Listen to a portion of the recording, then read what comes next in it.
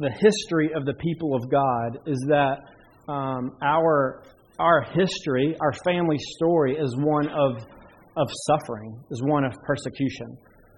To think about people like Abel, who suffered at the hands of his brother Cain. To think about Noah, who was persecuted and suffered at the hands of those who rejected God during his time. To think about Joseph, who was persecuted by his brothers and suffered unjustly in Egypt.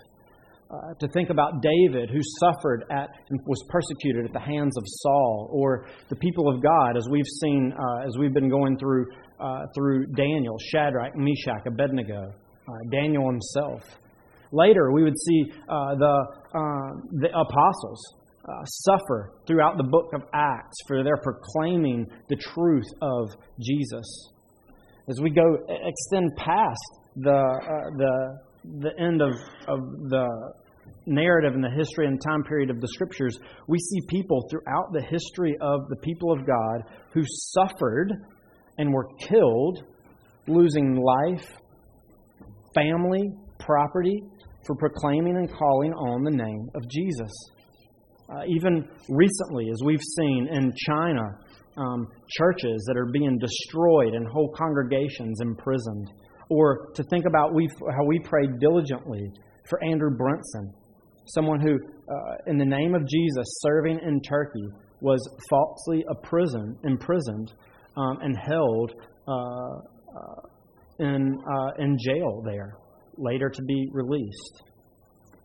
What if God were to come to you, come to me and say that in order for you to fully experience and enjoy all of the aspects of my kingdom and all that I've secured, it's going to be a road of deep suffering and persecution and struggle. You will be assaulted. You will suffer at the hands of others for my name and for following me. And it will be a long, hard, difficult road. How would you respond? What would be your reaction to hearing that? Fear? Anger? The feeling that God has maybe rejected or abandoned you? Would it be one of delight and courage that God would call you to such a thing? Would it be confusion? Wondering what this means about God and His perspective or His thoughts, His feelings, His love for you? There's a lot of responses and emotions that might come up, temptations that might arise, temptations to want to do what we could to avoid potentially that suffering. Well, as we are going through and continuing through our journey in the book of Daniel,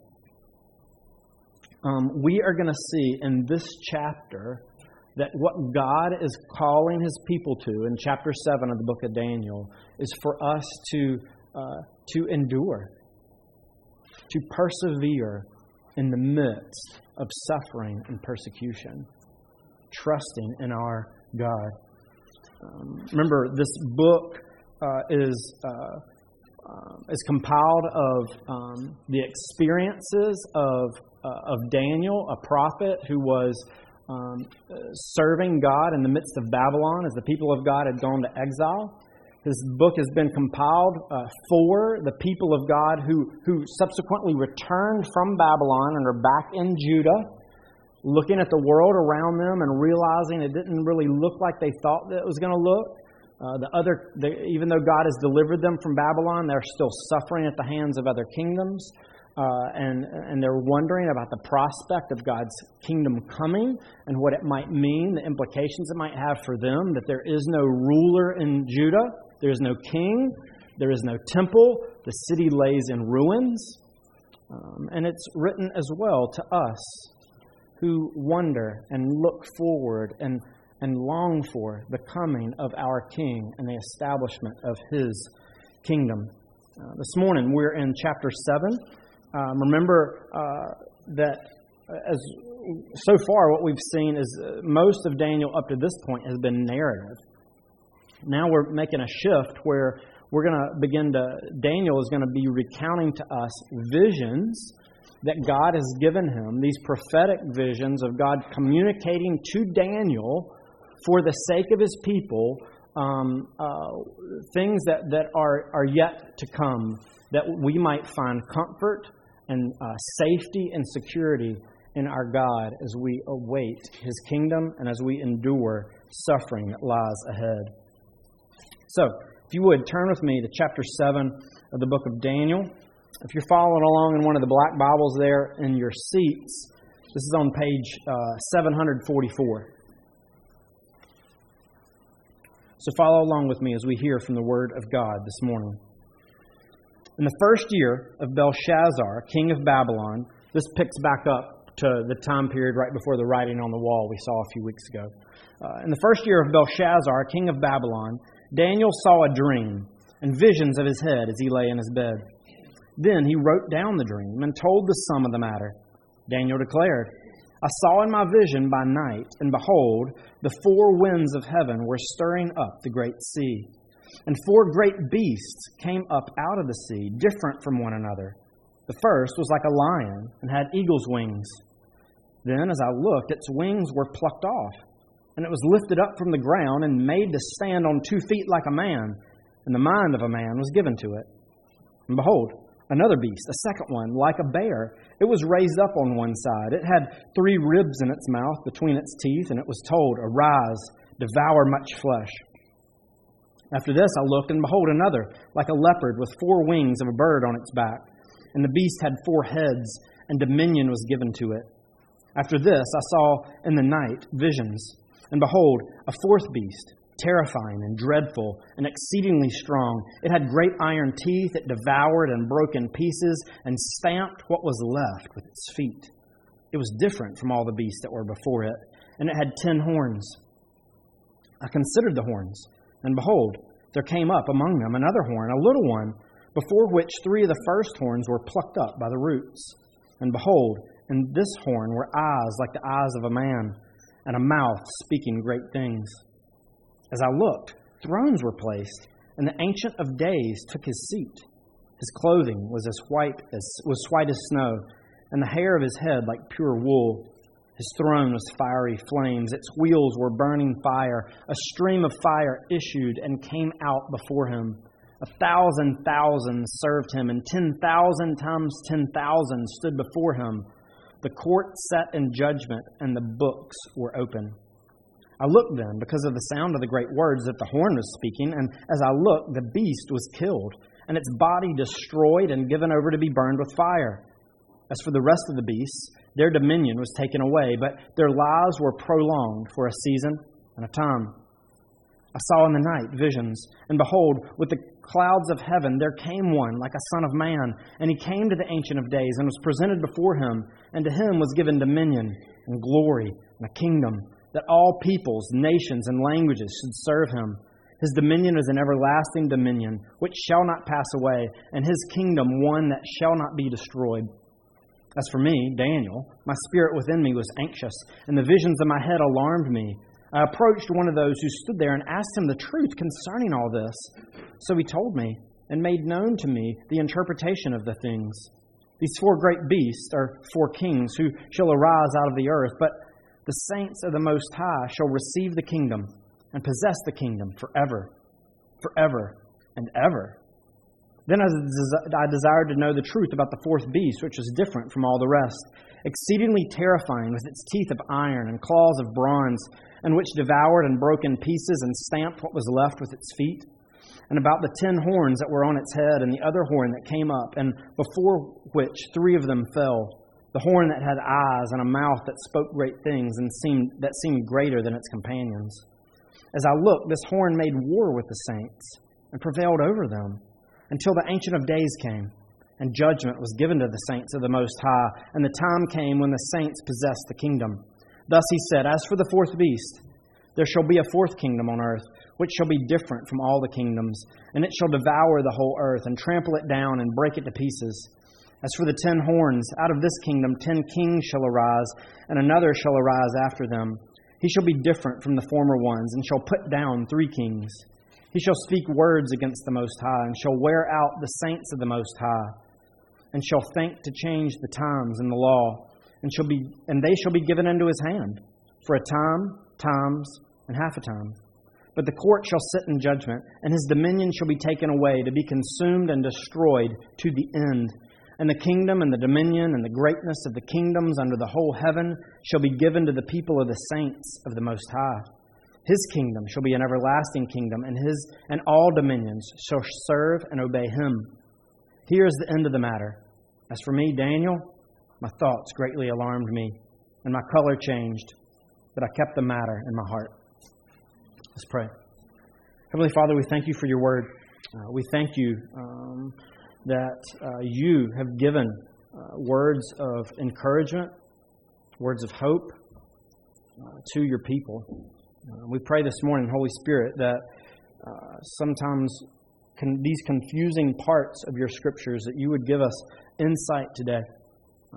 Apply your word to our hearts, that we would endure and hope and trust in Jesus. It's in his name we pray. Amen. So God, through this chapter, is seeking to encourage his people to endure, to trust and hope in him in the midst of suffering and persecution. The first reason we see that God would want to encourage his people to endure and to hope and trust in him is because suffering will happen. You're going to need to endure. You're going to need to hope and trust in me because suffering is coming. Notice how we see that here. First, we see that suffering comes at the hands of our enemies. This chapter has a lot of confusing imagery. Remember, this message would have been communicated by God specifically to Daniel, a chosen representative and spokesperson for him to his people, came in the context in the form of a dream. If you've ever had a dream, you know things in there are confusing and you don't have a clue what's going on. This one is given specifically to Daniel, and in the midst of the dream, there's interpretation that's given. Notice these beasts that are described. Now, one thing we don't want to get sidetracked by is sometimes what people seek to want to do is try to identify each and every aspect of the details of this dream and who each of the beasts are and who the horns are and all of this. Notice that the interpreter of this dream that speaks to Daniel doesn't get caught up in all of that. The interpreter of this dream speaks very generally to Daniel. Notice what he says in verse 17 about these beasts. These beasts, these 4 great beasts, are 4 kings that shall arise out of the earth. These are going to be, these are kings or kingdoms. Remember, that as we've seen in Daniel, king and kingdom kind of go hand in hand as the ruler and the dominion over which, and one king might represent multiple or many kings that would be to come. Some of the aspects of this and trying to see who these kings are, well, I mean, as we look over it, this first one had the eagle's wings, and 4 great beasts came out of the sea. The lion had eagle's wings, and it was plucked off, and then he was made to stand on 2 feet like a man and given the mind of a man. That kind of sounds a little bit like Nebuchadnezzar before. Is it possible that this is speaking of Babylon? Some people think so. Then the next subsequent kingdom would potentially be the Medes and the Persians, and it would go on to Greece, and then Rome. But there's aspects of this to where it doesn't seem to really fit in that time period. The end of this vision is speaking of things that are yet to come when God establishes his kingdom fully and completely forever, that all of God's enemies are defeated and that the glories of all kings and kingdoms are given to him and his people. So there's an aspect of this vision that's given to Daniel where there might be some correlation to kings and kingdoms that existed throughout the history of the world. But at the same time, there seems to be a culmination of all of these kingdoms of man who have opposition against God, who are his enemies, and who are against his people.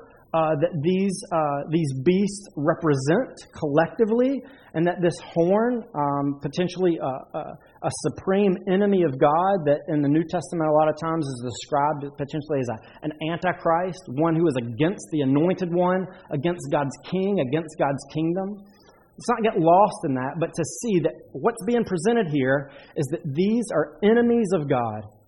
Kingdoms opposed to God and opposed to His people. And these enemies will bring suffering and persecution and will assault God's people. Notice how they're described in verses 3 through 8. These beasts are described as being powerful and dominating. They're terrifying. Even the fact that they're described as beasts show us that they're in conflict with God's intentions and purposes for humanity and our rule in the world. It's interesting that we'll look at this later. The ruler of God's kingdom is presented as being a human, to show truly God's intentions and purposes for humanity. But these kings are beasts opposed to God's purposes in the world. Notice in verse 25, these enemies of God. It explicitly says in verse 25 that they shall speak words against the Most High. And it goes on, they shall wear out the saints of the Most High. In verse 21, it says that this horn, representative of this chief rebeller against God, this chief ruler, will make war with the saints, will prevail over them.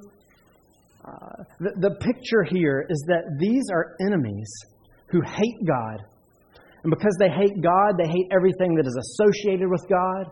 And they are intent and will bring persecution and suffering to God's people. It lies ahead. And notice that over and over, it's not just one kingdom. It's kingdom after kingdom. Maybe the numbers of 4 and the numbers of 10 are to present a wholeness and a completeness, a long time stretching into the future. That this will not just be a momentary thing, but for the foreseeable future, what God's people can expect is rebellion by the nations of this world and the kingdoms of man, and persecution and suffering at their hands. What do we do? What do we do with that? That our God, our King, is telling us that following Him means that we will face suffering. That we could, and some of us will, lose our lives for following Him in this great battle, on this road to see His kingdom established. It's been many years ago now, there's a mini-series that came out called Band of Brothers. It was highlighting this easy company of the 101st Airborne during World War II, from their training in the U.S., their training in England, and then them journeying as they landed in France and moved their way to Germany during World War II. And during some of their training, there was a lieutenant. His name was Lieutenant Sobel. And he was leading these guys in a lot of these training exercises, and he was mean, and he was harsh, and he was really hard on the guys. But what they began to see is that although he spoke big, he was really incompetent. He could not be a good leader. Anytime they had these mock wars and battles and training and preparation for their time, because they knew we're going into war. We expect suffering. We expect it to be hard. But Sobel would get his whole company that he was leading killed and doing ridiculous stuff that people warned him and told him against, and he headstrong pursued in, leading all of his men into suffering and great loss. Once they got into England, they were in another training time. He got everybody lost in the woods because he couldn't read a map. The reason these guys feared following Sobel in war, the reason, because his leadership meant they were going to come about and experience suffering. So much so that they went to their superior officer and said, "We are not going to follow this guy. We are rebelling against his leadership because it means nothing but suffering for us." And the commander said, this isn't allowed. If you take this stand, you will lose your rank. And all of them said, we'll take it. Dock our rank. Do whatever you need to do. We will not follow this guy and his incompetence into this battle because it will mean suffering for us, and we will not do it. Is our God like Lieutenant Sobel? Is that what we're seeing here? Is the reason that we will experience suffering? And the reason that as we follow Him in pursuit of this kingdom, we will suffer because He's incompetent? Because He's unable to protect us and He's reckless and cruel with our lives? Do we want to not follow Him because this is what lies ahead? Look in this passage that one of the reasons we'll suffer is not just because we're suffering at the hands of our enemies and that suffering will happen, but it's actually because it's according to the purposes of God. It's not His incompetence, but it's because of His purposes. Notice in verse 4, as it talks about these beasts, notice all the stuff that happens to them. In verse 4, the wings of this lion were plucked off. It was lifted up from the ground. It was made to stand on 2 feet. The mind of a man was given to it. Further down in verse 5, with this bear, it is told to arise, to devour much flesh. Then of the leopard, it talks about this beast with the 4 heads, that dominion was given to it. Then in verse 12, notice how it describes again. For the rest of the beasts, their dominion was taken away. And then in verse 25, as it speaks about this ultimate ruler that is, and rebel and king that is to come, in verse 25, it says, and following, that he will be, I lost my place here.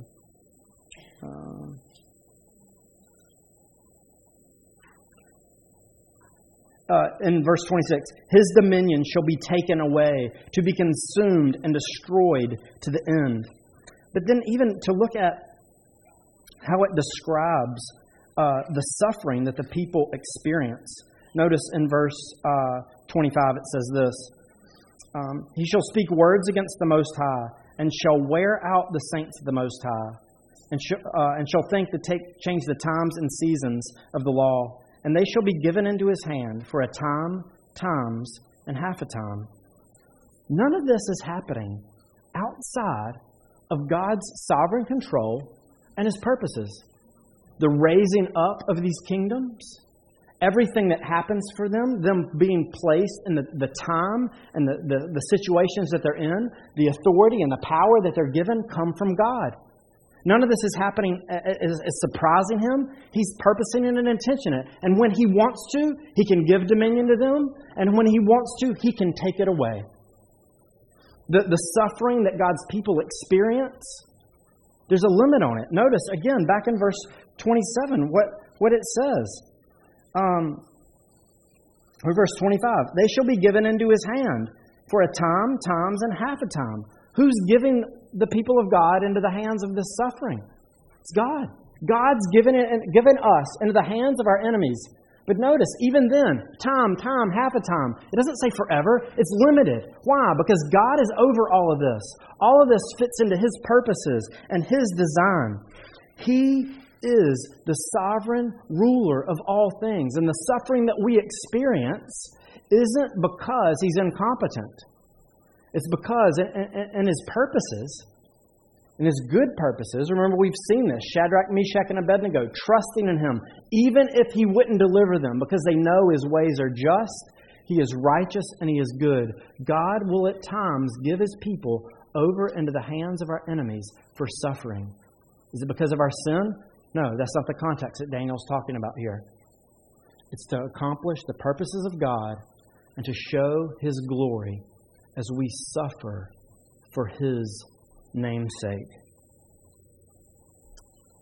This isn't just something that Daniel spoke of hypothetically. This isn't just something that was true for the people who were listening and hearing this here. In fact, over the course of the next several nations that would arise and be in control, God's people would suffer time and time and time again. But even today, God's people are suffering. There are some of you here who, in your school right now, when you acknowledge that you believe in a creator, that things just didn't happen on accident, just that the world wasn't created by random acts of biology or evolution, that you're ridiculed in school, maligned for being so foolish to believe fables like that. That is suffering, persecution for calling on the name of Jesus. There are others of you who, in your workplace, people who know that you follow Christ will intentionally come around you and tell jokes and talk about certain things because they know that it riles you up because of your faith and your trust in Jesus. That's persecution. In fact, there's a member of our church now in their workplace. There's a group of people that they work with who are intentionally trying, because they know there's two believers who work in this employment place. They're trying intentionally to do what they can to bring conflict and disruption between these two people, these two believers, to set them against one another, to tell sometimes lies and just to build up tension and conflict there, because they see that they follow Jesus and they think that it's funny to see two believers divided in the midst of their workplace, because they're convicted as they see the righteousness that these two people are living out before their God. God is calling us as His people and saying, we will suffer for following Him. How do we respond? How do we respond to that? Is it fear? Is it anxiety? Is it dread? Is it anger? Is it questioning and wondering why God would put us in a place like this? What we see here is that we don't have an incompetent God. We don't see a God that this is a surprise. What's going on here? God isn't looking into the future and seeing what is going to take place and then telling Daniel. We were having this discussion with the kids over dinner a few nights ago, and this is how they would explain the God that we serve. God doesn't tell us the future. God makes the future. That is the sovereign God that we serve. Any suffering that we go through and any suffering that's happened here, God isn't looking in a crystal ball. God isn't looking into what will happen. He has purposed it, intended it, ordained it. He makes the future. And the purpose is that us as God's people will be comforted, will trust and rest in our all-powerful, sovereign God who for His purposes calls us into suffering. But notice, our comfort and our endurance shouldn't just come in the midst of the suffering that is ahead, but also we should endure and be comforted in the midst of our suffering, because vindication will come for God's people. Notice, as these nations are rebelling and raging against God, notice what Daniel interjects in the middle of this in verse 9. And as I looked, in the midst of what all these nations are doing, these enemies, thrones were placed. The Ancient of Days took His seat. His clothing was as white as snow, and the hair of His head was like pure wool. His throne was fiery flames. Its wheels were burning fire. A stream of fire issued and came out from before Him. 1,000 thousands served Him, and 10,000 times 10,000 stood before Him. The court sat in judgment, and the books were opened. The picture here is that this Ancient of Days is not talking about this old man, but the one who has been in existence from forever. He had no beginning. He will have no end. He is the ruler and king over all. He is the white, the purity shows His holiness, His perfection, His righteousness. These images of all this fire around Him is the pictures of the fires of judgment as He sits on His throne to judge those who rebel against Him. And notice the judgment that is coming in verse 17. As for the rest of the beasts, their dominion was taken away. Verse 11. Now look, the beast was killed and its body destroyed and given over to be burned with fire. This judgment is coming. Destruction is coming for those who hold themselves up over against God. Look again in verse 26 as the emphasis is here that vindication will come, that God the judge will come and will rule rightly, will say what is wrong, will condemn the evildoer, and exalt and defend those who are hoping in Him. In verse 26, the court shall sit in judgment, and His dominion shall be taken away, to be consumed and destroyed to the end. God's just judgment is sure. It is coming, and it will last forever until and forever. God's enemies will be destroyed and suffer judgment before Him. There was a book and a movie that came out several years ago called The Prince of Tides. In this one place in this book, there's a family. The mom and a couple of sisters and a son are in the home, and some men who break out of prison come and assault this home.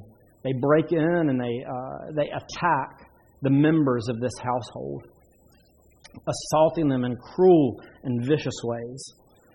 The oldest son was away from the home at the time, and he hears what's going on inside. And he looks in the window and he sees these atrocities happening to his family members. And he's distraught because there's nothing he can do to stop it. There's one thing that he thinks of. The family, for whatever reason, has a pet tiger.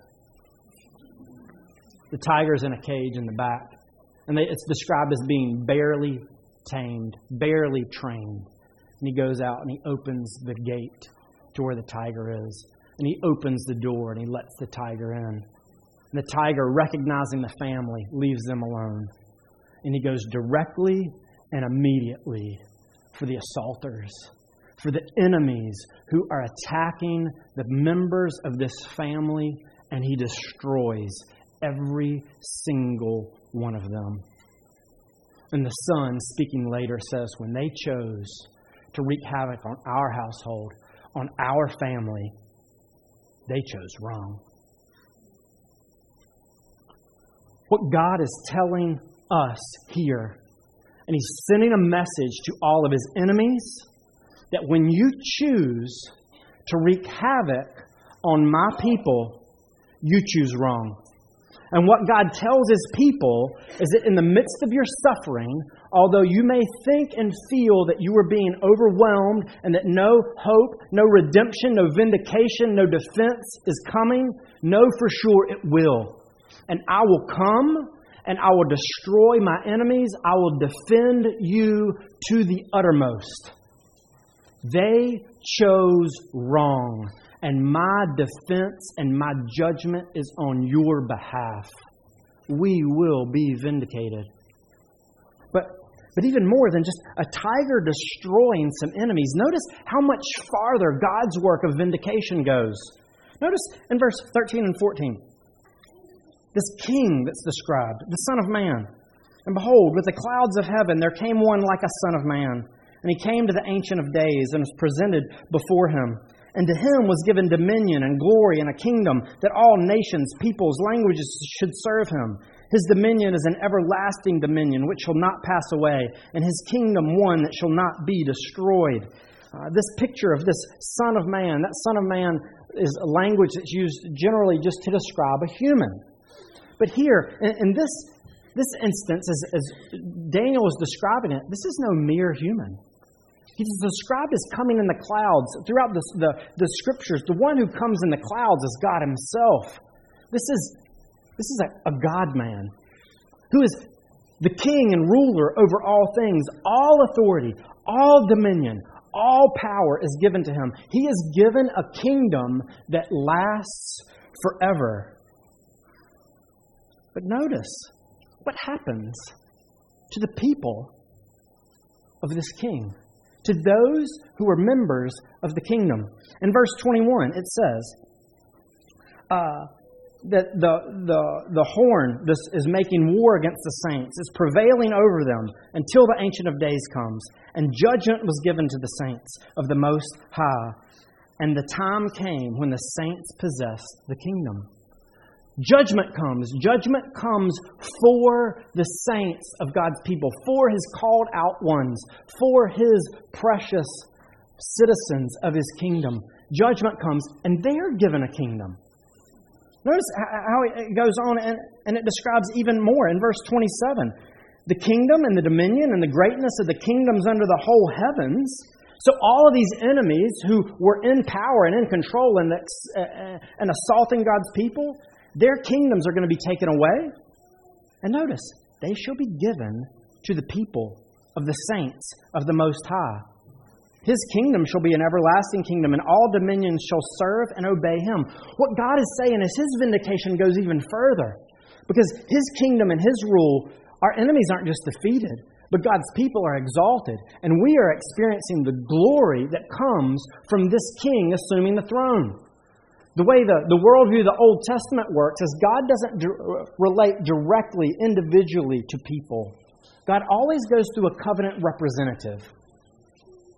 And as it goes for the representative, so it goes for the people. And this Son of Man that is being described here is God's representative king, the one who rules on behalf of a people. And as it goes for Him, so it goes for the people. And what does that king get? A kingdom that will never end. A kingdom that lasts forever. The kingdom of all of the world. And what do we see? So who does it go for His people? God exalts those who suffered. God exalts those who experienced the prevailing over from the hands of these enemies. And God says, I will give you a kingdom with Him. And notice what He says. It's as if Daniel ran out of words in verse 18. The saints of the Most High shall receive the kingdom. And will we lose it? No. We will possess it forever. Forever and ever. This is how great and full and complete the vindication of our God will be. Who is this Son of Man? Who is this King? What's interesting, in the New Testament, the way that Jesus loved to refer to Himself was He called Himself over and over the Son of Man. And as He was on trial before the chief priests and the scribes, and they were questioning Him on wondering, was He the one to come or not? And they were accusing Him of blasphemy, and He was suffering at their hands. He says this. Jesus remained silent. He gave no answer. And the high priest again asked, Are you the Christ, the Son of the Blessed? And Jesus says, I am. And you will see the Son of Man seated at the right hand of power and coming on the clouds. And they considered it blasphemy. Jesus is relating it back to this. Jesus is saying, I am the Son of Man. I am the King. I am the ruler over all things. And you are going to see it as I rise from the dead, proving that everything that I confessed and professed about who I was will come true. Jesus' resurrection from the dead demonstrated that He is the true and rightful ruler of all things, and that the defense and secure deliverance of His people will come. We as God's people can endure and take great comfort from the fact that not only will we suffer, but that vindication will come. And lastly, the last thing that we see here is that we need to endure. We need to take comfort in the midst of our suffering, because we don't suffer alone. Did you see that in this passage? Notice who's sitting around the Ancient of Days. Again, Daniel runs out of words to use. He can't describe it. 1,000,000 served Him. 10,000 times 10,000 stood before Him. Daniel's not alone. This is a picture here showing us the saints of God, those who are God's people, gathered around Him, trusting in Him, worshiping Him. You notice is Daniel's response here. Remember, Daniel's in Babylon, and then later he'll be under the kingdom of the Medes and Persians. He doesn't suffer as much of this persecution that's foretold. I mean, we saw him in the lion's den, but this is telling of suffering and persecution that will lies ahead for the people of God for centuries and generations until the end. Do you notice Daniel's response? It tells us in verse 15, he was anxious. His visions alarmed him. In the end, his thoughts greatly alarmed him. His color changed. Daniel's response to hearing of the suffering of God's people is grief, is being distraught. He identifies himself because he is a part of the kingdom of this Son of Man. He realizes the suffering that is to lie ahead is his suffering. It's not just they will suffer, it's we as God's people suffer. The person in our congregation who's suffering in the midst of their workplace, it's not just that they're suffering. We are suffering. Just because they're a member of Harbor Presbyterian Church? No, but that's a big part of it. Just this past week in India, Hindu extremists attacked a group of Christians who were praying and reading the Scriptures and teaching. They destroyed their church. They beat them with rods, took all of their books, paraded them through the streets, and forced them to go through a ceremony that would convert them back into being Hindu, although they resisted. One man who was the leader was beaten so bad his leg could not heal and it had to be amputated. That is not just they suffer. Christians in India suffer.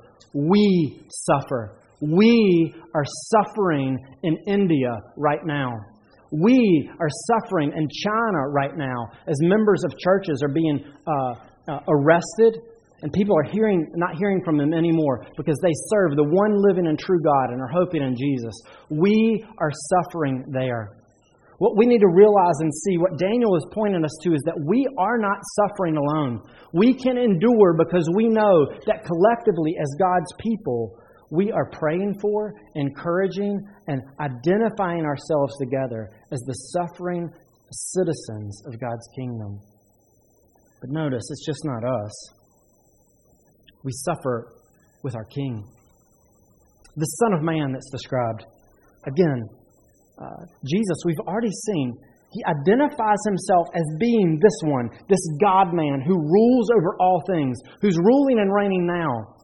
But guess what Jesus taught about this Son of Man? In Mark chapter 8, Jesus says this, He began to teach them that the Son of Man must suffer many things, that He must be rejected by the elders and the chief priests and scribes, and killed, and after 3 days rise again. And then Peter gets mad at Him and he begins to rebuke Him. And Jesus says, Get behind me, Satan, for you are not setting your mind on the things of God, but on the things of man. Jesus is saying here that part of His role as the Son of Man is to suffer, to bring deliverance for His people. And in fact, later He will tell His disciples, the reason you're called to suffer is because I suffered. They persecuted me, and they're going to persecute you. Later in Acts, as Peter and James and John and these guys suffer, you see them rejoicing in the fact that they are identified as being one of the members of Jesus' people and that they suffer for His name's sake. But what we see here is that our King suffers for us. And the reason we are suffering is because He suffered. He isn't just risky with our lives. He is not calling us to do something that He did not do Himself. And even more so, Jesus suffered, He was rejected, and He died. But He's coming again because He rose from the dead. And this suffering King, the Son of Man, was not defeated. But it was through His death that He secured victory for His people. It was through His resurrection that He proved that everything that He said and everything that He set out to accomplish was true. And that shows us that He will come again. And everything that He's promising here in Daniel to these people and what He's promising here to us is that we can endure because our King will return to bring victory. Let's pray. Heavenly Father, we thank You for the truth of Your Word. This is a hard message to hear, that suffering lies ahead for us. We pray, though, that we would have hope, resting in Jesus, the Son of Man, who has suffered for us, who will return for us, who has secured victory for us. We pray this in His name. Amen. As Jesus, the Son of Man, was on His way to suffer